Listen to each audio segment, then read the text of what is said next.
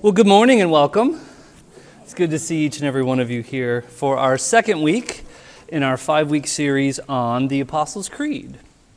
And as you know, I've been preparing this and working through. I'm just so excited. It's really nourishing for me, even as a teacher and as your pastor.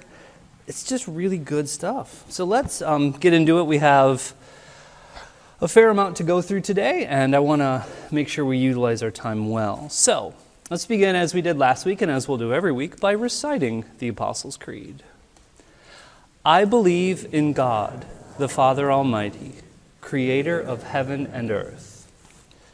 I believe in Jesus Christ, his only Son, our Lord, who was conceived by the Holy Spirit, born of the Virgin Mary, suffered under Pontius Pilate, was crucified, died, and was buried. He descended into the dead. The third day he rose again from the dead. He ascended into heaven and is seated at the right hand of God the Father Almighty. From there he will come to judge the living and the dead. I believe in the Holy Spirit, the Holy Catholic Church, the communion of saints, the forgiveness of sins, the resurrection of the body, and the life everlasting. Amen. So we'll do a quick summary of what we covered last week. We talked a bit about the origin of the Apostles' Creed, that it was used even in the early 3rd century, so over 1,800 years ago, as a baptismal formula. These words were spoken of new believers as they were going into their baptism. And it's seen as a summary of, not a replacement for, but a summary of the teachings of Scripture, the teachings of the apostles who passed down the faith from our Lord onto us. And important things happen when we speak it. When we speak it in moments of private devotion and prayer, or maybe definitely when we speak it together as God's people gathered for worship. It forms us. It unites us not just together in this congregation, but with Christians all over the world from all times. We speak it as an act of faith. And you remember as we went through and summarizing last week, we believe in the Father, is neither male nor masculine. And the one true Son is our brother, Jesus Christ. He is our adopted father because of our relationship with our brother, the Lord Jesus. Sorry, I skipped a point. The Father's power. We talked a bit about how he's not limited in power, but uses that power to set us free. And finally, we talked about this idea that creation is good. It's not a yin and a yang. It's not inherently bad, but it is good. The Creator is good, despite what's gone wrong with it. So that's what we covered last week in short form. This week we head on to section 2. Now if you remember, the Creed is broken up in a Trinitarian way. I believe in the Father, in the Son, in the Holy Spirit. So this week we begin section 2 on the Son. We'll definitely not cover all of it, but here's what I hope we'll be able to cover today. I believe in Jesus Christ, his only Son, our Lord, who was conceived by the Holy Spirit, born of the Virgin Mary. So we start with, I believe in Jesus Christ. And this is the heartbeat of the creed that we get to in this second section.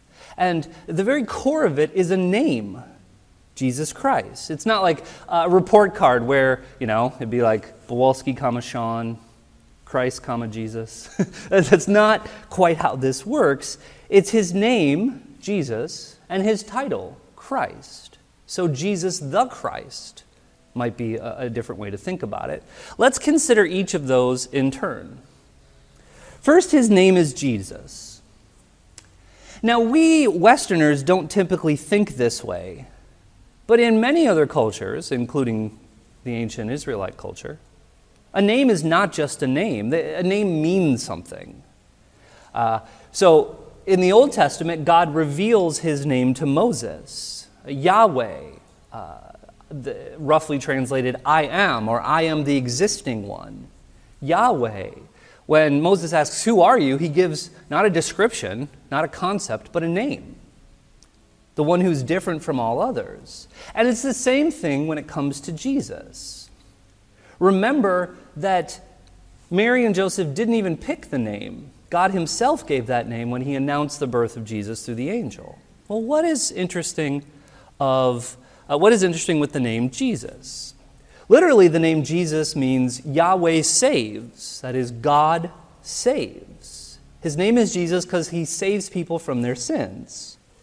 That is the reality behind his name. Now, Jesus was a common first name in first century Palestine, maybe like Joshua might be for us today.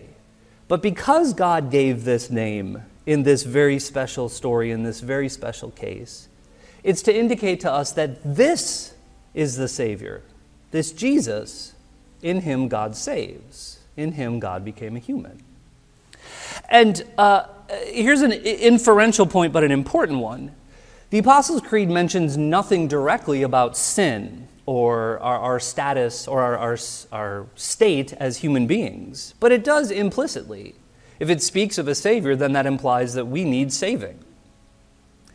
It implies that only sinners need to be saved.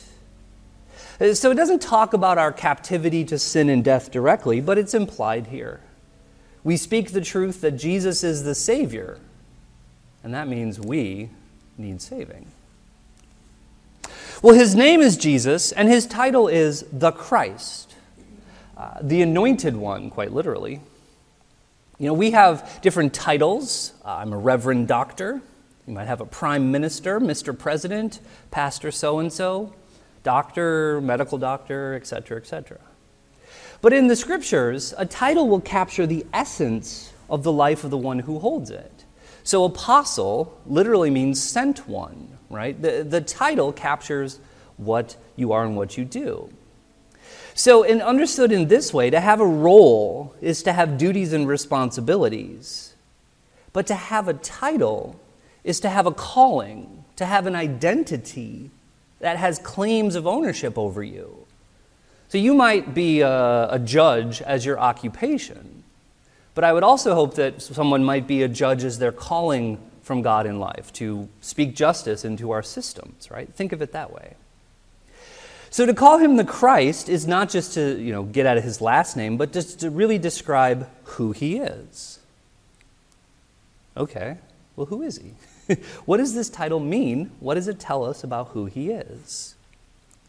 And there's a very standard three-part description of his role, his office, who he is: prophet, priest, and king. In the Bible, someone of importance would have oil poured on their head as an act of consecration for a role, for a calling from God. This was done with, say, King David. This is done, for just one example, done over and over. Prophets, priests, kings were anointed. Remember, Christ means the anointed one. So what does it mean that he is anointed? Well, he's anointed as a prophet. A prophet is one who speaks for God, who takes and receives what they hear from God and speaks it to the people in the context. Usually it's not about telling the future. Well, sometimes that happens. Usually it's about speaking what needs to be said to God's people, particularly when they're disobedient, but also speaking comfort to them. A prophet receives from the Lord and speaks to the people, right? A priest is one who represents the people before God, right? Who go into a temple or some other sort of place or role within the system that was developed there, and represents people to God. And Christ, as our great high priest, represents us before God as sinners to reconcile us with the Father, to open up the way for forgiveness and open up a way to the Father for us. And finally, he's a king. It's all this talk in Scripture of the kingdom of God, Christ being the one true king of David, who truly holds power and reigns over all things. He is the king that we need. And I'd add, we'll get to this a bit later, but I'd also add quickly, don't lose how strong of a political statement that is. Not in the horse race, who gets elected sort of sense, but in the true lowercase p broad sense political, we're first and foremost monarchists as Christians, just not the kind you might think, right? In all these things, he is the Christ, he is the anointed one who has been anointed to be for us. I believe in Jesus Christ. And his only Son, that is the Father's only Son. See, while we Christians are adopted as sons and daughters of the Father, Jesus, the Son, is by his very nature the Son of the Father. We'll get to unpacking this in a bit, but the idea is that he is just as much God and just as fully God as the Father is fully God. This language of son in the Scriptures is important here. A son is someone who belongs to the one who originated them. Sons of the Israelites, sons of Israel, sons of this patriarch who founded their people, son of Jacob, son of Abraham. These are not just, this is not just the results of what you'd find on Ancestry.com. It's not merely a statement of who your parents were, but it's a statement of identity, of culture, of who you belong to, shared history, that sort of thing. So when the Creed, and really when the New Testament talks about Jesus being God's only Son, he's talking about God's only begotten Son. He alone is from the Father and shares in the Father's essence. We'll unpack that a bit. He's just like his Father. He fully possesses everything it is to be God. And as I mentioned last week, but as a key concept, therefore, since our Savior, our brother Jesus Christ, is in God's inner life, is God himself, we are then, by way of adoption, we are able to go up into God's inner life and participate in it. We are brought up into who God is by grace. Only begotten Son. This language, begotten, is maybe an old-timey word. You might associate it with the King James Version. But it gets at an important concept. That is, we might be adopted sons. We might be created. There's a sense that we are sons and daughters by way of being creatures. God made us. There's a sense that we are sons and daughters by way of faith, by, as I say, joining to Jesus. But only one is generated from the Father. Only one fully takes his existence from the Father. That's what this word begotten is getting at. Some translations say one and only Son, only begotten Son. It's a key idea, and we'll get to it here in just a minute. Because we can't go much further without talking about the 4th century controversy. Now, I don't know how much you know about church history. I promise not to get too deep down into the weeds. The history is pretty complex here. But I can give a basic summary that gets us to some key concepts. In the 300s, in the 4th century, in the church, major theological controversy arose that had to get at the identity of the Son, the identity of Jesus. And the question basically boiled down to something like this: is the Son of God somehow less divine than the Father? In some way, is the Son of God to the same degree fully divine like the Father? Is this first century Jewish man really and fully God? Is that what we can say? And while you and I might sort of consider this a settled matter, we definitely should, it was incredibly controversial at the time. No one wanted to say, really in the Christian world in the 3rd century, no one was saying that Jesus was just another person, just one of many prophets. No one was quite saying something like that. But what does it mean to call him Lord? What is his identity with relationship to the Father? In other words, is the Son of God divine in the same way, to the same degree, that the Father is divine? And while this began, again, I won't get you into the history, but it was just a few years before 325 that the Roman Empire became officially Christian. And while that had many downsides, it had some upsides too. One of the upsides is the emperor said, y'all are fighting. I got these bishops who are warring about this and that, and I want you to come together, and I want you to figure this out. So he helped bring together the first church council, ecumenical council, so representatives from all over the world. Really, every Christian was represented at the time, was represented there, right? And he said, you guys, you all need to figure this out. It was truly ecumenical. And from the Council of Nicaea, really two sides calcified and emerged. We'll call this, so sorry with the language here, but Nicaea is the town in which it happened. So the Nicene Creed is the creed that emerged from this council. And there are basically two sides, the pro-Nicene position and the anti-Nicene position. That is, in 325, they came to a very clear agreement, but unfortunately that did not settle the matter in the church. In fact, for 60 years or more, great debate, great controversy raged as they figured out what to do with this creed, what was the right position. So let's look at the two factions or the two positions here. The first we might call the pro-Nicene Nicene position. And spoiler alert, this is the one that won the day, and for good reason. But let's see what it has to say. The Son is fully divine, just like the Father is divine. In fact, there is no difference in his essence, in his being, in his divinity from the Father. He is not God Junior. He's not God Light. Like you have light yogurt, L-I-T-E, low-fat yogurt, half the taste, half the flavor.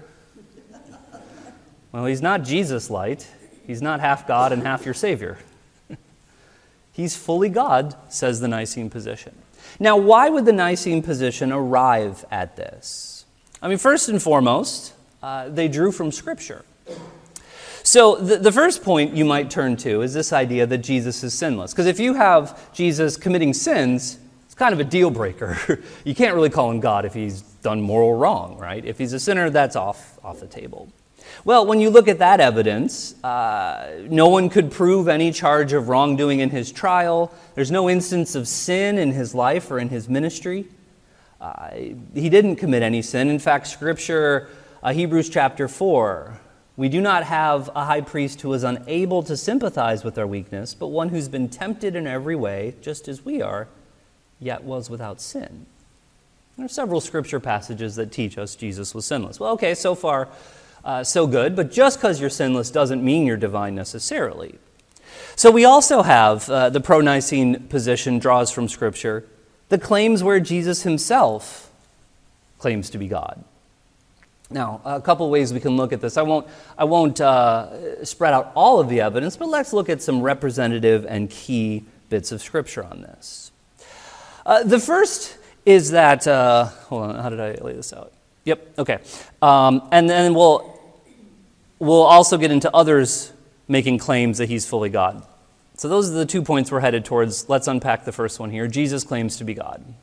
The first is his teachings about himself. Jesus regularly teaches humility. He regularly teaches emptying himself, that we must empty ourselves and serve others as humble servants. And yet he also says some pretty remarkable things. I am the bread of life. I am the light of the world. No one comes to the Father but through me. Now, those would be remarkably proud and boastful things unless they were true, right? If he has this understanding of himself to be divine, then you can make sense of these strong claims about his identity and his command for all of us to be humble. If he's not divine, then he's actually pretty contradictory here and perhaps a bit deluded. But not only that, Jesus forgives sin. There's this one episode in Mark chapter 2, but there are many others as well. When Jesus saw their faith, he said to the paralytic, "Son, your sins are forgiven." It's a strong statement. No Jewish teacher would say that because only God has that authority. So now some teachers of the law were sitting there thinking to themselves, why does this fellow talk like that? He's blaspheming. Who can forgive sins but God alone? Immediately, Jesus knew in his spirit that this is what they were thinking in their hearts, and he said to them, "Why are you thinking these things? Which is easier, to say to the paralytic, 'Your sins are forgiven,' or to say, 'Get up, take your mat, and walk'? But that you may know that the Son of Man has authority on earth to forgive sins," he said to the paralytic, "I tell you, get up, take your mat, and go home." He got up, took his mat, and walked out in full view of them all. This amazed everyone, and they praised God, saying, We've never seen anything like this. The point, and again this is representative, is that Jesus claims this prerogative to forgive sin that really everyone knew only God has. That's a claim to divinity.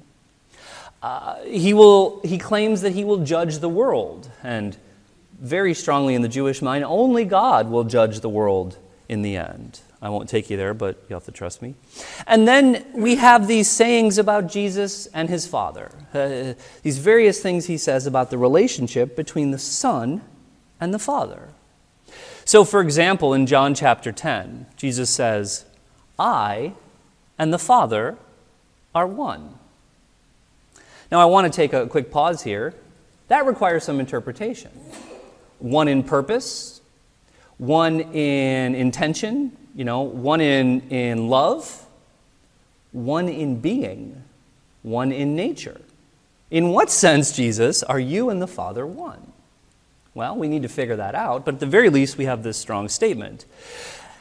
We know how he seemed to have meant it because his audience took up stones to stone him, because that's what you do when someone claims to be God. That's what you do when someone blasphemes. But in response, he says, I have shown you many good works from the Father. For which of these do you stone me? We're not stoning you for any good work, they replied, but for the blasphemy, because you, a mere man, claim to be God. For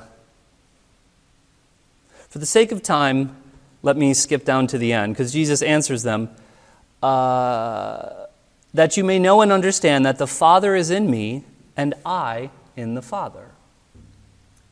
Now the question, the interpretive question we have, is how much of that statement,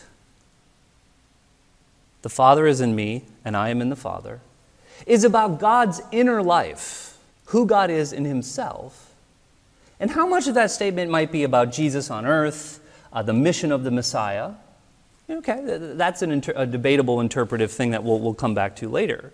But I want you to see that Jesus really does seem to be claiming divinity here. Similarly in John 14, if you really know me, you'll know my Father as well. From now on, you do know him and have seen him. Philip, one of the disciples, says, Lord, show us the Father, and that will be enough. Jesus answered, don't you know me, Philip, even after I've been among you for such a long time? Anyone who has seen me has seen the Father. How could you say, show us the Father? Now, this is important and interesting, because only God can know God, right? Only God can know God's self. He is radically different than us creatures, and yet Jesus is here claiming to know the Father and to be able to share that knowledge. That's a claim to deity, right? Did I put it up there? For the sake of time, I'll just summarize it. But in John chapter 8, Jesus is confronted by some detractors, right? And he says, your father Abraham longed to see this day. And they say, wait, hold on. You're not even like 50 years old. How can you talk about our father Abraham? And Jesus says, I'll tell you the truth. Even before Abraham was, Yahweh. Even before Abraham was, I am. Which is a reference to God's name that he gave to Moses. And man, they're ready to kill him then. It's a pretty strong claim to deity. And one final representative point, again, there's more here, but this is, I think, going to give us the picture.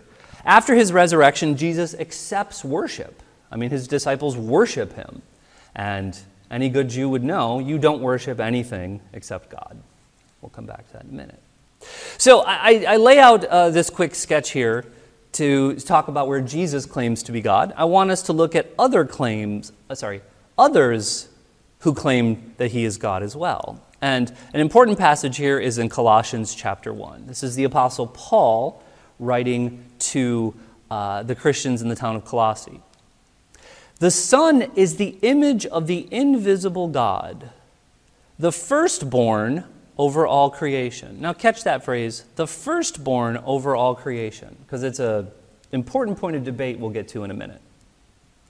For in him all things were created, things in heaven and on earth, visible and invisible, whether thrones or powers or rulers or authorities, all things have been created through him and for him. He is before all things, and in him all things hold together. And he is head of the body, the church. He is the beginning and the firstborn from among the dead. Firstborn again, right? So that in everything he might have the supremacy. For God was pleased to have all his fullness dwell in him. Quick aside. Is that a statement about God's inner life? Or a statement about Jesus' mission in the world? And through him to reconcile to himself all things, whether things on earth or things in heaven, by making peace through his blood shed on the cross. Again, pretty strong statement by the Apostle Paul. Son is the image of the invisible God. Seems to speak to his divinity. John 1, in the beginning was the Word, and the Word was with God, and the Word was God. The Word, the Logos, is a very common way to speak of the Son, the incarnate, the one who became incarnate in Jesus Christ. But let's look at Philippians chapter 2. In your relationships with one another, have the same mindset as Jesus Christ. So here is an example of humility that Paul recommends to Christians. This Jesus Christ, who being in very nature God, did not consider equality with God something to be used to his own advantage, rather made himself nothing by taking the very nature of a servant, being made in human likeness. And being found in appearance as a man, he humbled himself by becoming obedient to death, even death on a cross. Therefore God exalted him to the highest place and gave him the name that is above every name, that at the name of Jesus every knee should bow in heaven and on earth and under the earth, and every tongue acknowledge that Jesus Christ is Lord. Now, you have it set out here in some interesting ways. Jesus being in very nature God. That seems to be talking about God's inner life. But towards the end here, you have something you might not catch immediately. The name of Yahweh, every knee shall bow in heaven and under the earth, and every name acknowledge that Yahweh is Lord. That's from Isaiah chapter 45. That almost exact words, that exact concept is spoken of the God of Israel, Yahweh in Israel, in the book of Isaiah. Here Paul is applying it to Jesus Christ. It's a pretty strong statement. Well, that's the gist of the pro-Nicene position. Let's take a look at the anti-Nicene position. Sometimes it's called Arianism. Now, this is not the white supremacy prison gang, the Arians, that's with a Y. This is named after Arius, a 4th century bishop and teacher whose name kind of stuck with this position even as it evolved over time. Well, what's the basic idea of the position that resisted this orthodoxy, this Nicene Creed? Well, one is a very strict monotheism. That is, God is one. And here's the thing with mistakes in theology. Call them heresies, right? They're so close. But where they get it wrong, it makes all the difference. Yes, God is one. There's not multiple gods. There is only one God. But the Arians were committed to this idea that in every possible sense, God is one. They couldn't countenance this idea that there is 3 persons within God's life. No, God is one in every sense possible. That rigidly strict monotheism is a foundation of their position, and, as you'll see, informs their resistance to what Nicaea has to say. Another important theological idea is that God cannot experience change. In other words, God is perfect. If something changes, it either changes for the better or for the worse. Right? If something changes for the better, then it wasn't perfect initially. If something changes for the worse, then it used to be perfect, but now it's not. God can't change. This is a basic theological idea and a true one and a good one. But if you take it too far, you limit even the possibility of an incarnation, of God becoming a human and somehow experiencing change. So again, it's a good commitment that gets taken in the wrong ways. Similarly, God is transcendent. He is removed from this world of change. And many of the anti-Nicene crowd was committed to this idea that God can't even come into contact with change directly, much less the change of this world, which is why God created indirectly.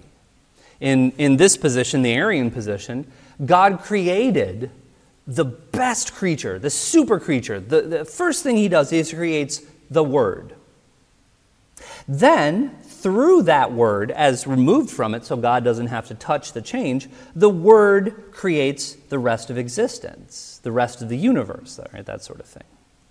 And then, in Arian thought, right, in the thought of Arius, that created Word, that super creature, that firstborn of all creation that is talked about in Colossians chapter 1, well, that Word then became incarnate and took on human existence in Jesus. But that Word, the Son of God, is not eternal. At the end of the day, according to this position, that Word is a creature, not the Creator. And so that can't be God like the Father is God.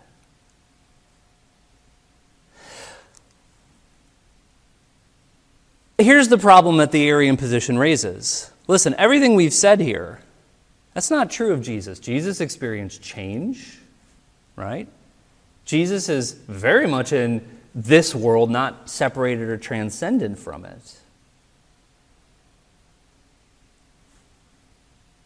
So we can't say that Jesus is God in the same way the Father is God, because these things are incompatible. And so the ante-Nicene solution is that the Son is not fully God in the way that the Father is God. Maybe he's close, maybe he's a carbon copy, maybe he's a demigod or something like that, but he's not divine in the way the Father is. But here's the thing. Arius supported his views from Scripture. It's not like you could just turn to one verse. As I say, this controversy was there for a reason. Because we have some passages that maybe sound like the Son is a creature. Again, I'm just giving you a sample here that's representative. But in Acts chapter 2, therefore, let all Israel be assured of this. God has made this Jesus, whom you crucified, both Lord and Messiah. God made this Jesus. Is this about God's inner life, or is this about Jesus' mission in the world? Maybe it could go either way. Or Romans chapter 8. For those God foreknew, he also predestined to be conformed to the image of his Son, that he, that is his Son, might be the firstborn among many brothers and sisters. Firstborn. Again, sounds like Arian thought. The very first creature, the greatest creature, but a creature like the rest of us.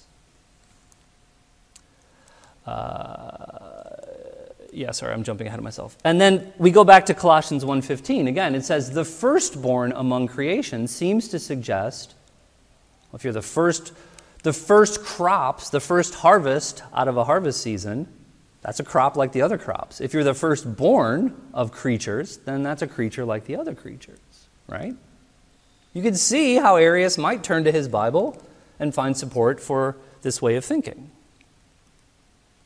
And not only that, you have some of the words of Jesus himself that seem to lend support to Arius. John 17, verse 3, Jesus says, now this is eternal life, that they know you, the only true God, and Jesus Christ, whom you have sent. Look, even Jesus himself says only the Father is divine, only the Father is truly God. John 14, Jesus straight up says, the Father is greater than I. If he's fully God, then how can the Father be greater than him? Again, is this about the inner life of God? Is this about Jesus' mission in the world? And regularly they bring up, listen, there are things of Jesus that are just obviously not true of God. God never gets tired and has to take a nap, right? God never is ignorant in the sense that there's something he doesn't know. God never asks a question without knowing the answer. He might be the best lawyer ever. God doesn't suffer, and yet Jesus did all those things. So how can we say that Jesus is fully God? We shouldn't. We should say, as the Arians would tell you, that he is the created Word. The Son is not fully God. Here's a summary of the position. The Son and the Father do not have the same essence. That is, what it means to be the Father, God, and what it means to be the Son. You're talking about related, similar, maybe image type things, but not the same type of being. The Son is a creature, ultimately, the greatest creature. There was a mantra that the Arians used. There was a time when he, the Son, the Logos, was not. There was a time when he didn't exist. He's not eternal. He didn't always exist. God does, the Father does. But there was a time when he was not. There was a time when the Father was without his Son, according to Arianism. And because the Son is not of the same substance, not of the same essence as the Father, he can't fully know the Father. He can't really know the Father, because as I said before, only God can know God.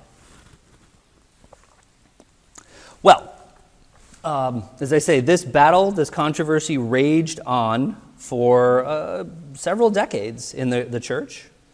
Well-meaning Christians were in different areas and different debates, but as the conversation went on, some clarity came along. And this guy called Athanasius was a leader in supporting the Nicene position. He was a bishop of Alexandria, northern Africa.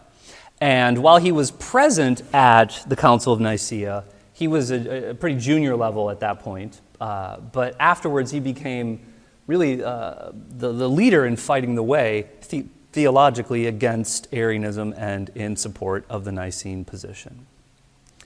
And it raises an important question. Which passages interpret the others? I've been hinting at this along the way.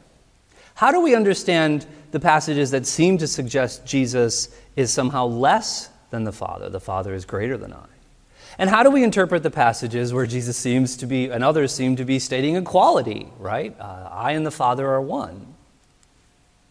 Which passages interpret the others becomes a key question. And that then takes us in the realm of doing our Bible interpretation and also doing theology. And I would add quickly, you can never interpret your Bible without also doing theology. You're doing both at the same time, so let's do both well. Here's what Athanasius said of the Arian position, and it was pretty devastating. Arianism breaks the theologic of the faith. In other words, it makes Christianity internally inconsistent. It makes it nonsense. And he had two big arguments. The first is that only God can save. Now, this was a well-established principle. In fact, Arian and his supporters agreed to this. Only God can save us. A creature cannot save another creature. Only God can break the power of sin and bring people to eternal life. And we need exactly that. But only our Creator can deal with his creature's sin. But of course, from day one in Christianity, Jesus is the Savior. And Arius would say, absolutely, Jesus, the Logos, the super creature, he's our Savior. Athanasius, pointed out that this doesn't work, because no creature can redeem another creature. And Arian would be like, yeah, that's right. Oh, okay, God needs to save us.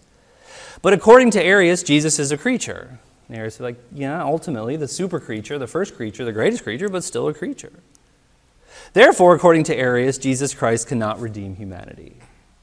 And Arius really is kind of stuck at this point. You can say Jesus is a good revealer of God. You could say Jesus is a good teacher of God. You could say Jesus has the power of God in very unique ways, but you can't really say that Jesus is God. And if you can't really say Jesus is God, then you can't really say that he's our Savior. The second point he raised, and this one is powerful too, has to do with worshiping Jesus and idolatry. See, there's this very basic principle we believers have. Worship only God. If it's not God, don't worship it. Right? I mean, this is the lesson the Israelites learned through their history. This is what sent them into exile out of their land, worshiping a multitude of gods, being religiously promiscuous, if you will, right? Worship only God. If it's not God, don't worship it. Okay, yeah, that's right. But from the moment he was resurrected, continuously through today, Christians worship Jesus. We don't merely honor him. We don't merely venerate him or give him prestige. We worship him as God, as the Lord. If Arius is right, then we are worshiping a creature. If we're worshiping a creature, we're committing idolatry. If it's not God, don't worship it.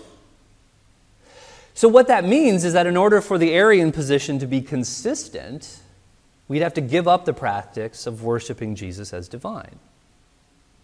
Arians didn't do this. They didn't want to.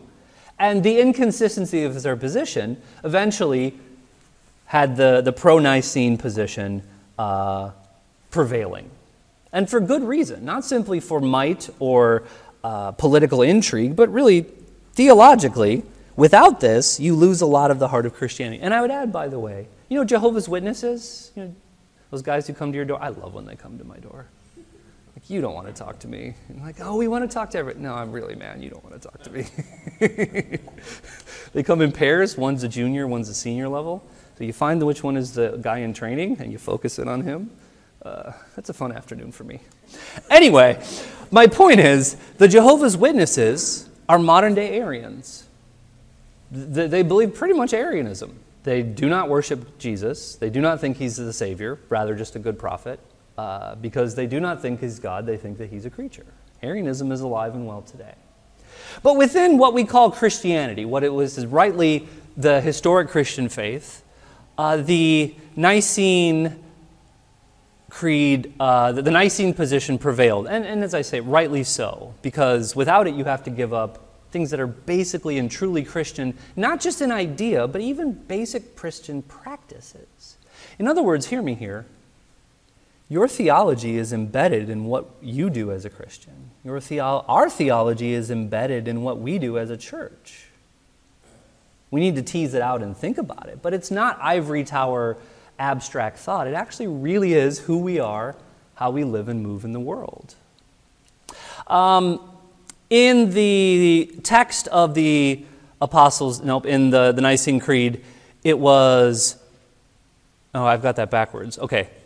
Yeah, no, that's total heresy. So pretend like yes is here and no is here. Sorry, my apologies.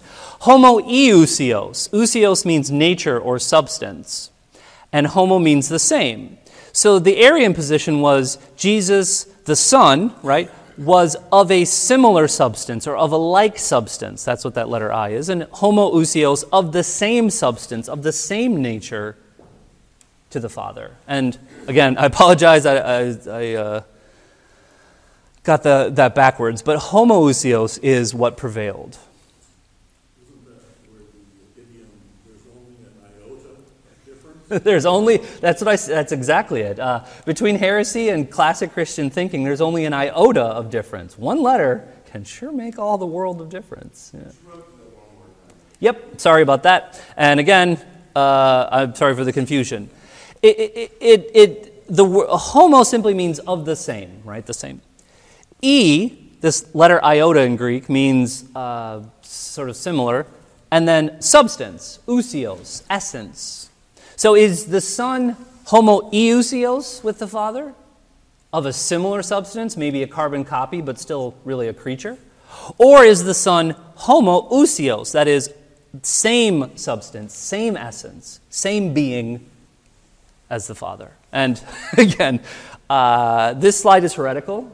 Please switch it in your mind. I want us to read quickly here the Nicene Creed, because while it's not the Apostles' Creed, it is a historic creed of the Christian faith that all Christians adhere to. And it emerged out of this controversy. Whereas the Apostles' Creed can say, I believe in Jesus Christ our Lord, there wasn't the controversy going on in the 2nd and 3rd century that there was in the 4th century, which then causes the church to articulate more clearly what is true of Christian belief and practice in the historic faith. So, we believe in one God, the Father Almighty, maker of heaven and earth, sound familiar? And all things visible and invisible.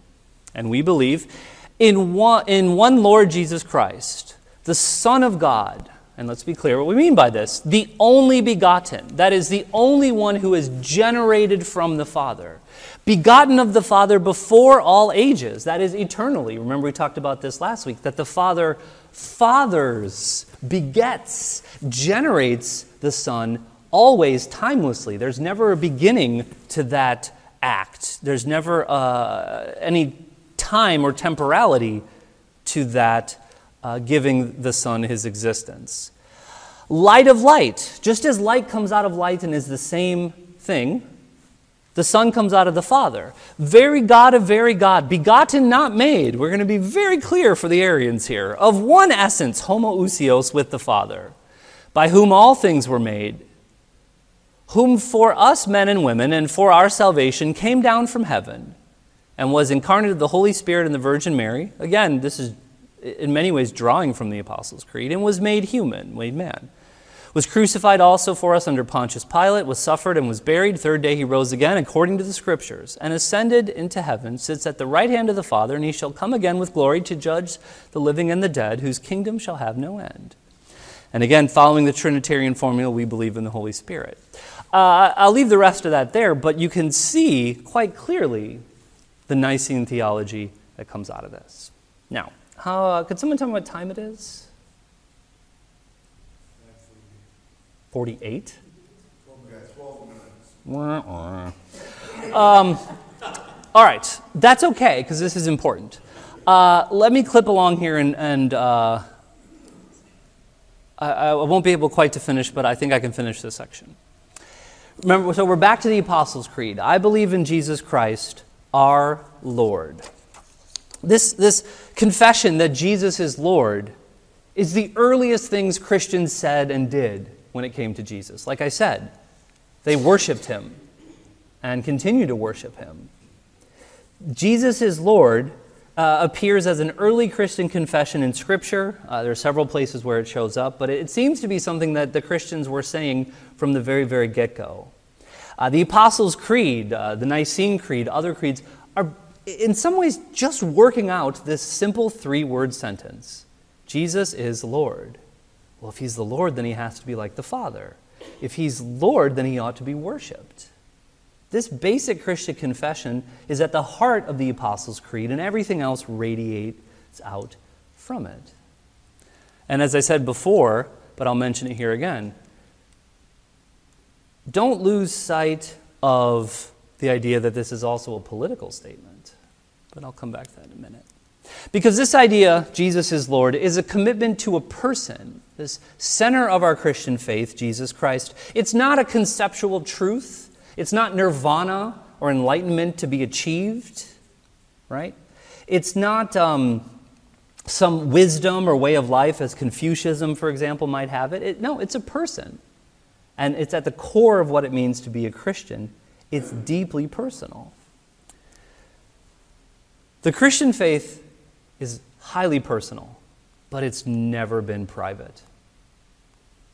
The idea that you have a private faith that's cut off from the public world, that's cut off from the rest of us, that's cut off from the public square, is very much an Enlightenment idea out of the West.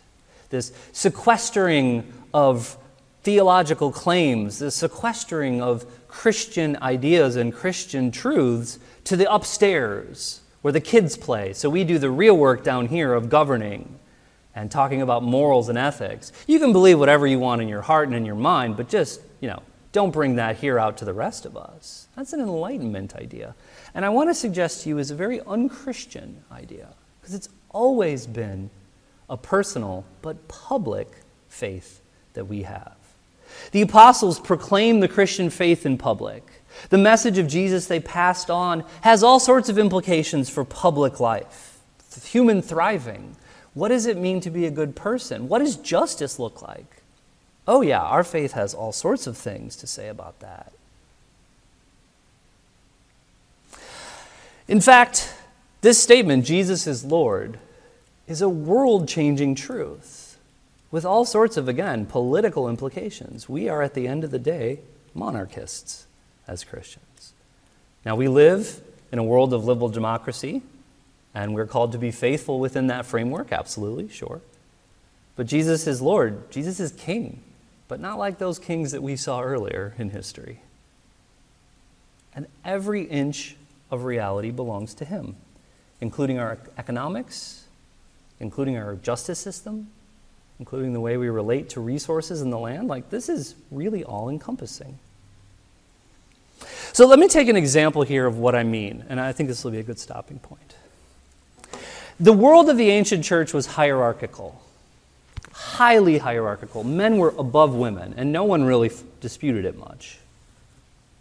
The rich were above the poor. Free people were above slaves. And all of society was structured along these hierarchies. But those divisions that put some human beings above others, the idea that some are by their social or gender or economic status or whatever, are somehow better or more human than, none of that could withstand baptismal waters. It melts away. It melts away in the waters of baptism. In the Christian baptism, everyone confesses the same Lord. Jesus is Lord. In the baptismal pool, there is no difference between men and women, rich and poor, slave and free.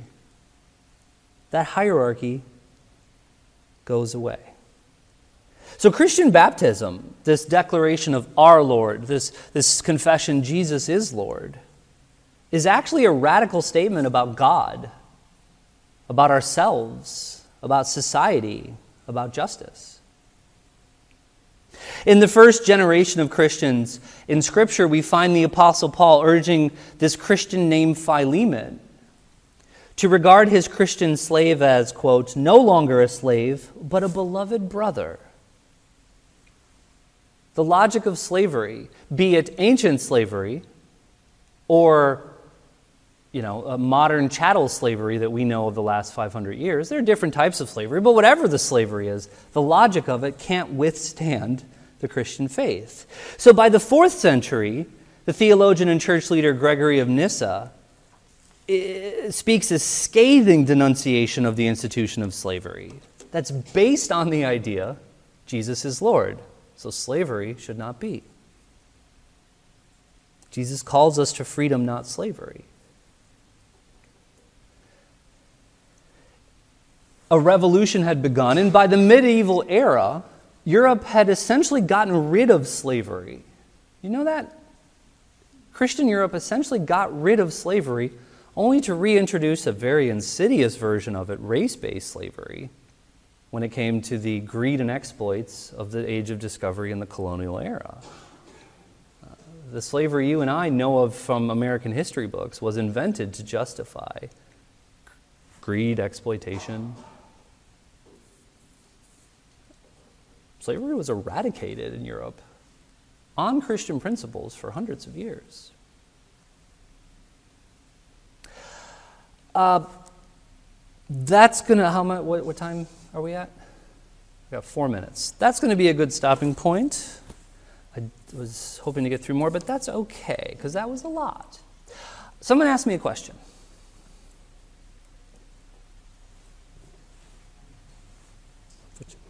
Are the Jewish people faith more Arius? Are the Jewish people more Arian or Nicene? Is that what you're... Yeah. The Jewish faith, well, it depends, right? Generally, the Jewish perspective would be, this is a silly conversation. What are you guys talking about? God is one. Your Jesus is perhaps a prophet, but definitely not the firstborn of creation, definitely not the Logos. But I should say quickly here, we would need to nuance it, because there are Messianic Jews, right? There are Christian Jewish people who are ethnically and culturally Jewish, but are Christians in their belief and spiritual practices and all that sort of thing. So I'm almost hesitate to speak monolithically of Judaism because it is multifaceted. But I think as a broad stroke, we might say they would view the 4th century debate as an intramural debate with those crazy Christians who've lost the plot. Didn't the slaveholders in the South quote something that Jesus said about approving slavery, that you're supposed to... Yeah, didn't slaveholders in the South quote something Jesus said about proving slavery? Yeah, there was, to get into the history of it here, what we might call slaveholder theology, that using various verses and ignoring others, right? The scriptures were used to justify the institution of chattel slavery, as the Atlantic had it. Many American denominations split along the lines of slavery, right? So you have Northern and Southern Baptists because of slavery. You have different types of Presbyterians. Some of that line is because of slavery. You have a lot of denominations that split along those lines. But I think one of the lessons we might be able to take away from the 4th century controversy about Arianism is that simply because you quote the Bible doesn't mean you're getting it right. We talked about this last week in the sermon. Satan quotes Scripture. Just because you quote it doesn't necessarily mean you've got it right. But you are right. But even this, and let me flesh this out because it's a great point. In the institution of slavery in America, at first it was, we can't have slaves becoming Christians because if they share in our baptism, then the logic of the institution we have is undercut. We have to consider them subhuman, and if they're subhuman, then the gospel's not theirs to hear. And that was the logic that worked with it. Despite that, many black Christians who were enslaved, many black folks who were enslaved became Christians and had secret religious services of their own. You can't hold back the gospel. But later on it developed, actually we might be able to use our Christian faith, and particularly the Christian scriptures, as a tool of oppression. And so there's I forget the name of it right off the top of my head, but there's a slave Bible. Of course, the books of Exodus was cut out, because all that talk of freedom and delivery from slavery, we can't have them reading that. It's actually like a fraction of what the Bible actually is, just cutting out any verses that might give them ideas. That was there in our American history as well. But we can add to this story the story of abolitionists who were largely led and motivated by Christians in the UK and also in the States. Black and brown Christians who fought for their own liberation and freedom on Christian principles and continue to do so in the oppression that continues in America through the 20th and even here in the 21st century. Brings us back to a good stopping point.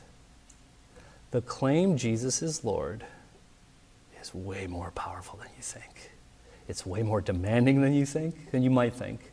It's way bigger than you might think.